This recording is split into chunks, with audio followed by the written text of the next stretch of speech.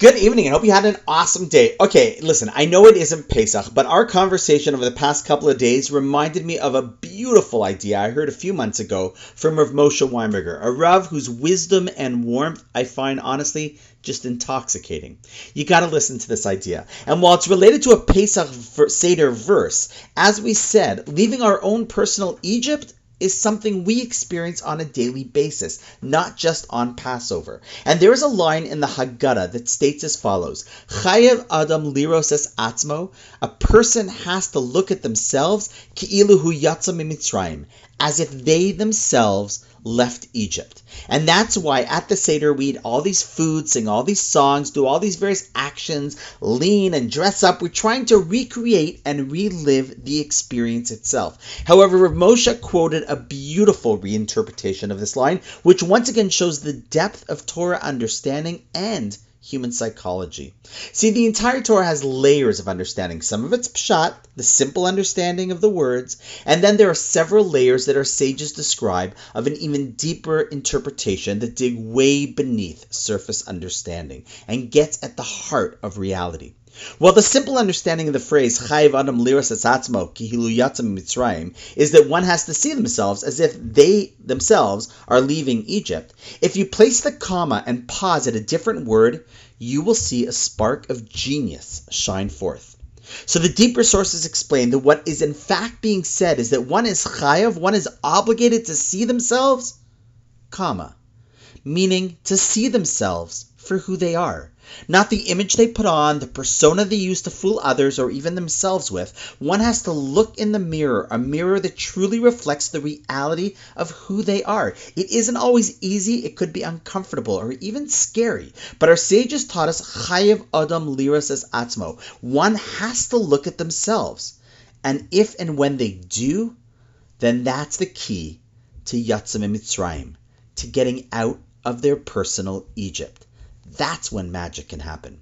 See, not so long ago, we lived in a world where people suppressed their anxiety or hid their challenges, just sweeping them under the carpet. And as we know today, that leads to tremendous issues, both in the short term and definitely the long term. It's one of the reasons why so many people have so much baggage that they're trying to deal with and unpack as the years go on.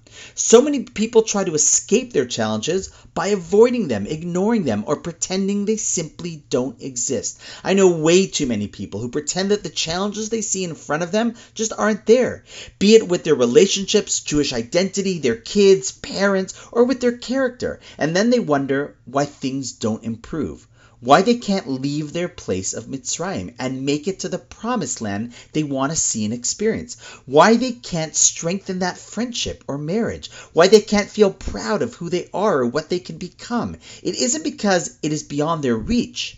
It is simply because to do it, the Torah tells us, Chayev Adam liros es atzmo.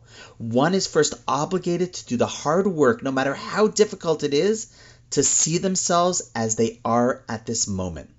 Remember, this is all predicated on my infinite self-esteem, my understanding that I'm a lion who can conquer, and that the place to really fight is not the external enemy, but the inner ones, because I can.